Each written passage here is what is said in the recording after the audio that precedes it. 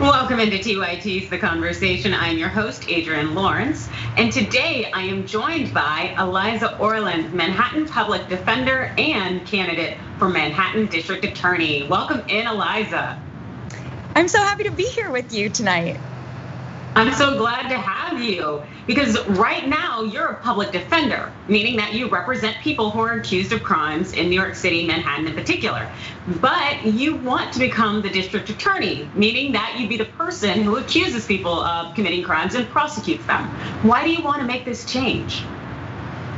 I know, I ask myself that every day, but really it's how we're going to make the changes that we so desperately need to see. I have spent my entire career as a public defender here in Manhattan. I've represented over 3,000 people charged with crimes and really seen the cruel, unjust way our criminal legal system operates that's not keeping us safe, that's wasting taxpayer money, that's over prosecuting people for low-level offenses, and meanwhile not holding people accountable who commit serious crimes. And I know we can do better. And we're seeing these national conversations about criminal justice reform happen across the country. And I'm so excited that people have really rallied behind my candidacy to elect a public defender as the next Manhattan DA. All right, and I understand you have a video that we can watch? Yeah. Excellent, let's check it out. For the last 10 years, I've been a public defender here in Manhattan. I've represented over 3,000 New Yorkers, people who didn't have the money to pay for a lawyer. I fight for justice for them. My name's Eliza Orlins, and I'm running for Manhattan District Attorney. Every day in court, I fight against a criminal legal system that's cruel and unjust, one that's rigged for the rich and powerful and against everyone else, a system that fails us, that devastates Black, brown, and low-income communities, that tears families apart, that hurts innocent victims, and that does not keep us safe. We can do better. We must. I know the system from the inside, so I know we can't change the system unless we change the DA. That's why I'm running to be your next Manhattan District Attorney. Join me in the fight.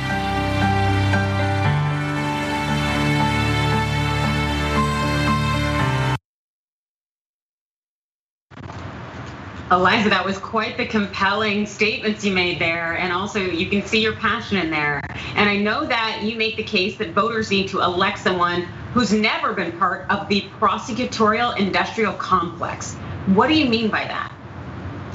Well, for far too long, prosecutors have really perpetuated this system that is not broken as some people would have you believe, but that's rigged. And it's rigged against the people that I've spent my career representing as a public defender, lower income folks, people of color, our Black and brown communities, our LGBTQIA communities, people with disabilities. And it's rigged in favor of those who are wealthy, well-connected, and powerful.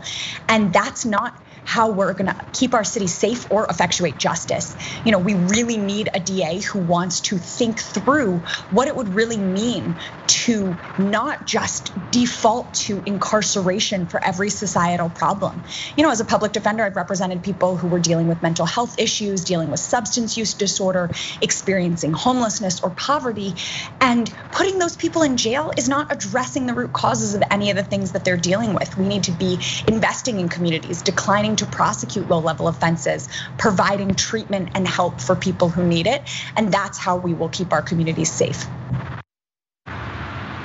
You also want to significantly downsize the scope of prosecution. So does that mean you're simply not going to prosecute people for crimes? It does. And in fact, thankfully, there are prosecutors now getting elected who have been in office for long enough that these longitudinal studies exist, like Rachel Rollins in Suffolk County, Massachusetts, in Boston, who has declined to prosecute about 15 crimes. And these are low-level offenses, things like drug possession. And it turns out that when you decline to prosecute these offenses, it makes it less likely that a person will end up having future contact with the criminal legal system. And this is all borne out by these studies, by what's actually been happening for the last couple of years. And so when I decline to prosecute these low-level misdemeanor cases, in fact, it's going to reduce crime instead of what the media would sometimes have you believe, or prosecutors or police officers would have you believe, which is if we don't lock people up, we're not going to be able to keep our communities safe. Well, it's actually quite the opposite. Yeah, I think there was something similar done in Baltimore last year that had some very strong results. And so I would love to see what you could do in terms of New York City. And recently, the current Manhattan DA, that's Cy Vance, he said he would seek to vacate 100 convictions that were obtained through the work of NYPD officer James Franco, who happened to be indicted for perjury and falsifying testimony. I know the Brooklyn DA did something similar, kind of in that move just the week before. Now, these are unprecedented moves, but I get a sense that we shouldn't necessarily be impressed. Well, what I can tell you is, as a public defender, I have seen far too many times a police officer or a detective like Detective Franco walk into court, swear to tell the truth, the whole truth, nothing but the truth, say I do, and then lie under oath, whether it be to a judge, to a jury, to a grand jury, and not be held accountable for this. So Detective Franco being finally held accountable, these convictions being vacated, him being prosecuted, is a step in the right direction, but it's certainly not something to be heralded as the cure-all. He is emblematic of the problem that is so pervasive and exists across and throughout the system, and he's not a one-off or an anomaly. Yeah, it seems like this is something that may be breeding within the system, and it definitely has to be weeded out. It also makes me wonder the lives that were ruined as a result of that kind of behavior and not addressing it or policing it. And so in terms of moving forward, when it comes to possibly having to prosecute people, are there any steps that you would take that would be different than kind of the current steps taken now? Definitely. And, prosecutors for so long have been complicit in the continuing misconduct of the police, whether it be the brutality and harassment and assault that we've seen in the streets, or this falsifying of documents and false arrests and perjury. We need a district attorney who's going to stand up to the police, who's going to hold them accountable. I've laid out very detailed plans for a police accountability unit that actually holds the police accountable. But also there are so many other serious crimes being perpetrated in our city that the DA's office has really turned a blind eye to, those that are committed by those who are wealthy and powerful, corporations who are committing wage theft to the tune of hundreds of millions of dollars, people committing the slow violence of environmental crimes, that also disproportionately impact our low income and Black and brown communities, whether it be toxic mold or, air quality or other offenses that are not being really prosecuted by the Manhattan DA's office or investigated, because so much of that office's resources are going towards prosecuting low-level offenses. Yeah, it sounds like you would shift the resources and make the change that really can have an impact on individuals' lives in a positive way. So I am definitely here for that. And so when it comes to kind of that competition out there that you're going up against as you run for the Manhattan DA spot, what separates you? So I'm the only public defender running for Manhattan DA, and that makes me uniquely qualified in that I have more litigation and courtroom experience than anyone else in the race. I really have understood and seen the systematic ways that this criminal legal system has destroyed lives, has torn apart families, has not taken into account the human beings whose lives are at stake with every single prosecution, has just dehumanized people, has just thrown their lives away, has really perpetuated mass incarceration. And I understand what it would take to fix it. So not only do I have this authentic commitment because these are the issues that I've been fighting for my entire career, but I really have the know-how and understanding of all of the ways in which we really need to focus on reallocating resources, thinking about changing the system and the ways in which we address prosecution that uniquely qualifies me out of this entire field of candidates to be the next Manhattan District Attorney. Now, some of our viewers may not necessarily know this, but you hit the national stage back in 2004 on a TV show. Can you tell us a little bit about that, Eliza?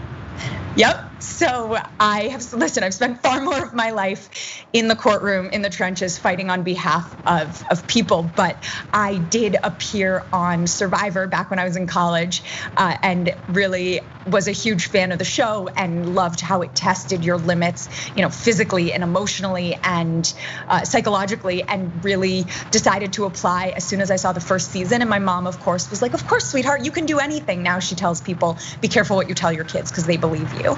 And got on the show when I was 21 years old, and really did quite well, and really have enjoyed getting people involved in these issues that are so important because of the reach that I have, thanks to being on Survivor. So it's exciting to really get people engaged in local politics who maybe would not have thought about a DA race in Manhattan, but for the fact that someone who appeared on Survivor was running.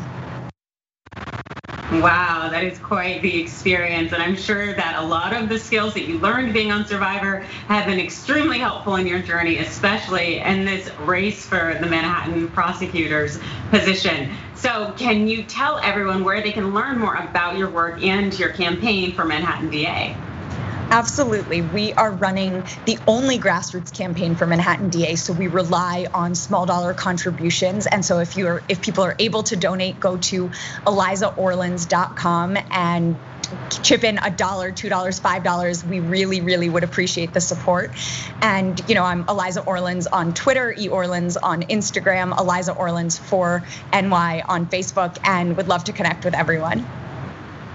Thank you so much, Eliza. And to our viewers out there, Eliza Orlins is running in the June 22nd primary in New York City.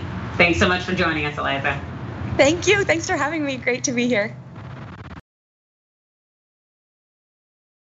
Welcome into TYT's The Conversation. I am your host, Adrienne Lawrence, and this time I am joined by former Brooklyn public defender, social justice activist, and founder of Zealous, a nonprofit that launches coordinated public defender campaigns and uplifts new media.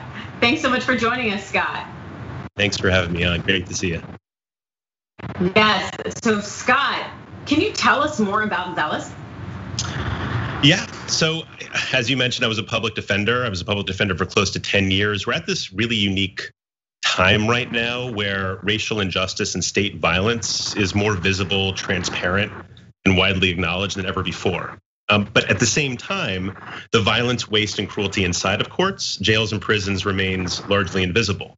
So as a public defender in Brooklyn, I saw every day how much state violence occurs every day inside jails and empty courtrooms, separated by jail bars and courtroom legalese. And I saw how all the things we allow our leaders to spend billions of dollars on every year, police, prosecutors, cages, they don't make us safer or healthier, but in fact, they do the opposite. And every day, public defenders and other frontline social justice workers witness the churning of thousands of irrational laws and practices. Yet this critical perspective and expertise, as well as the relationships we have and forge with the people we represent, have largely been overlooked in policy, media, and advocacy spaces. So I got to thinking, alongside folks in my office, how could we, as public defenders, speak out more, share our perspective and expertise about issues that no one was talking about ethically and effectively? How could we partner, and I mean like truly partner, with the people we represented in communities and local organizations to start pushing back against the narrative police and prosecutors enabled by an all too willing media we're putting out? And why weren't we yet? So after close to a decade of work kind of at the intersection of policy and practice, we decided to take these lessons learned national. So Zealous is this national initiative now. I'm doing it full time that supports, activates, and trains public defenders in partnership with community organizations, artists, and the communities and people that we all represent to harness media and technology, develop communication strategies, build true capacity and coalition, and leverage the expertise and perspective of frontline practitioners to transform legal systems. That's the goal, at least. That's what we're trying to do. Well, it definitely sounds like a hell of an initiative. And also, it sounds like you're making some real change. And I understand that Zealous coordinates public defender policy campaigns, strategic projects, and partnerships in cutting edge new media advocacy. But can you tell us in concrete terms, what is Zealous really proud to have accomplished so far? Yeah, so we haven't been around for long. I mean, we've only been around for a little bit over a year. When COVID struck, I decided to take this on full time and grow it into a full team. But so far, in just a little bit over a year, we've trained hundreds of public defenders and up and coming social justice champions in a variety of offices and law schools all over the country, and a range of skills they definitely don't ordinarily teach you in law school. We're using curriculum that we co-developed with leaders in a wide variety of disciplines, including predominantly organizers and people with direct experience. And we teach things like working effectively with community organizations, campaign development, using intentional humanizing language. So even though we're well-meaning, we're not going out there and further entrenching the status quo. Advocacy storytelling, engaging people as partners, the people that we represent, working with press, et cetera. And through this work, we support the development of story and narrative-driven campaigns. So our trainings are not based in hypotheticals. We actually are invited in to do trainings that center on issues that folks are working on and that are priority issues in those local jurisdictions. So from non-police response to mental health issues in Harris County, or ending fines and fees in Louisiana, decarceration in Chicago, in accountability in Prince George's County, Maryland. We're working with in a range of jurisdictions with a range of partners and kind of following their lead. I guess the best way to explain is just through a quick example of maybe I think our work in Prince George's County, Maryland. So it's really close to DC. And one of our primary efforts really has been trying to think outside the constraints of the typical legal boxes about how to amplify the voices of those with direct experience. So within months of the pandemic, when it was at its worst, in Prince George's County, they were still sending hundreds of people to COVID-infested jail, unable to social distance, no PPE, outbreaks all over the place. You had to pay $4 to get medical treatment during COVID.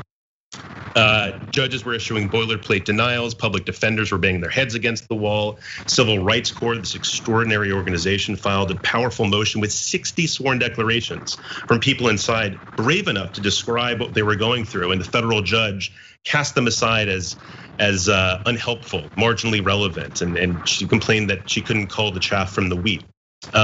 Traditional legal avenues were not working. There was a court watch program of one. There's one volunteer. So they called us in, and we worked with public defenders alongside an amazing local organization run by two formerly incarcerated women, Kiana Johnson and Carmen Johnson, and Civil Rights Corps, and brought in a range of actors, actresses, Broadway stars, civil rights champions, activists, Black law school deans to read the words from these sworn declarations. We didn't have cell phone footage, but we had their words. And we launched this campaign called Gasping for Justice, and went from one person, an audience of one, judges, to millions.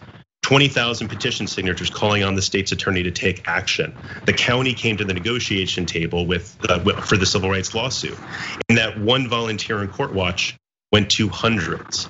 And most importantly, though, we helped strengthen that coalition between defenders and people with direct experience. And now they're fighting on all cylinders. We're there, kind of let go a little bit, and we're seeing them now fight together to keep virtual court access open. So we're in a range of jurisdictions, working on a range of issues, using a range of different interventions. Yeah, for real. That sounds so incredibly impactful and game-changing. That's pretty remarkable, Scott. Also, there's been a lot of conversation and talk about having these nonprofit organizations that are looking to make change in spaces that impact primarily people of color. And I know it sounds like you are 100% in and invested in making this change, but as a white man, I'm sure you've heard the whole white savior narrative. What would you say to those people? Well, I mean, I only can speak for myself.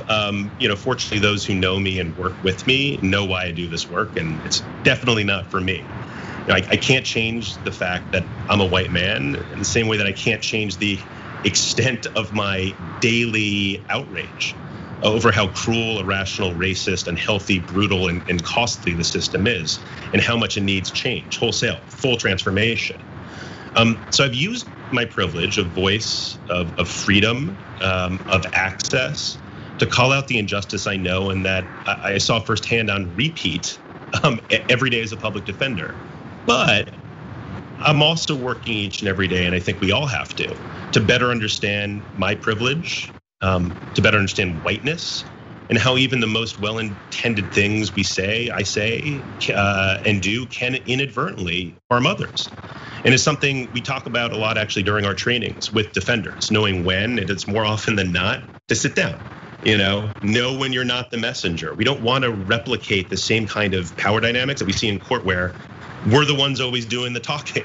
And more than ever, actually, through our work at Zealous, we're far more behind the scenes, thinking constantly about how to uplift others as an ally, accomplice, and co-conspirator. And so it's a challenging space, but it's an honor to have the opportunity to grow and contribute to the movement at the same time. Yeah, that makes me really happy to hear, because it is a powerful position, and the access and the privilege that you have, and to see you invest it and to give back in it the way that you do, that is so cool. And I wish more people were invested like that. And so I know you've already talked about the incredible things that Zealous has done, which again sounds incredibly remarkable. I want to know, are there any things that are kind of on the docket that people can look out for? Yeah, so more trainings in additional jurisdictions. We're building out our law school curriculum. We're authoring a toolkit for jailhouse lawyers, so public defenders on the inside, to add new tools to their arsenal. And we're doing that in partnership with the Jailhouse Lawyers Initiative and at NYU Law School. It's actually run by formerly incarcerated people. Campaigns, we're soon to launch 2 new campaigns built on firsthand accounts in partnership with local activists and advocates and defenders who are in direct communication with folks who are incarcerated. One project in Michigan built on over 100 letters from people in solitary confinement as part of the effort to abolish the torture in Michigan. And the other campaign is built off about the same number of audio recordings from phone calls from people on the inside who wanted their voices to be heard. That's in Texas. And that's going to be on pretrial incarceration. And we're working in Chicago as well. They just passed the Pretrial Fairness Act. There's really remarkable legislation that really overhauls the pretrial justice practice in all of Illinois, but also ends cash bail. And unfortunately, when we make these strides forward, so when we pass cash bail, or when a more forward-thinking prosecutor comes into power, and when the pro-carceral forces feel threatened, they use the same tactics that got us into this mess of mass incarceration, fear, taking on salacious and sensationalist cases to try to take back what they lost. And so we're seeing that already in Chicago. So we're trying to work with local advocates, defenders, and people with direct experience to try to not just defend and be reactive, but be proactive about how to respond to violence and what our responses to it should be. And that's not, it turns out, locking more people up. That only makes the situation worse. Yes, it does make it worse. And I'm glad that Zealous is around and that you are around to make it better. So can you please tell our viewers where they can find and learn more about Zealous and yourself? Yeah, sure. So our website is Zealous, and there's a period between the US. So it's ZEALO.us. But I think more interesting actually is to look at some of the work that we've done. So, so stillinprison.org is a current campaign that that we launched in support of a movement in Oregon to call on the Attorney General of Oregon to make an important rule from the Supreme Court retroactive. Stillinprison.org. We're working with local activists, including a former jailhouse lawyer, and gaspingforjustice.org to look at the work that I talked about in Prince George's County. And there's a lot of information there on how you can get involved and help. Awesome. Thank you so much, Scott Hechinger. Thank you for joining us. Thanks for having me.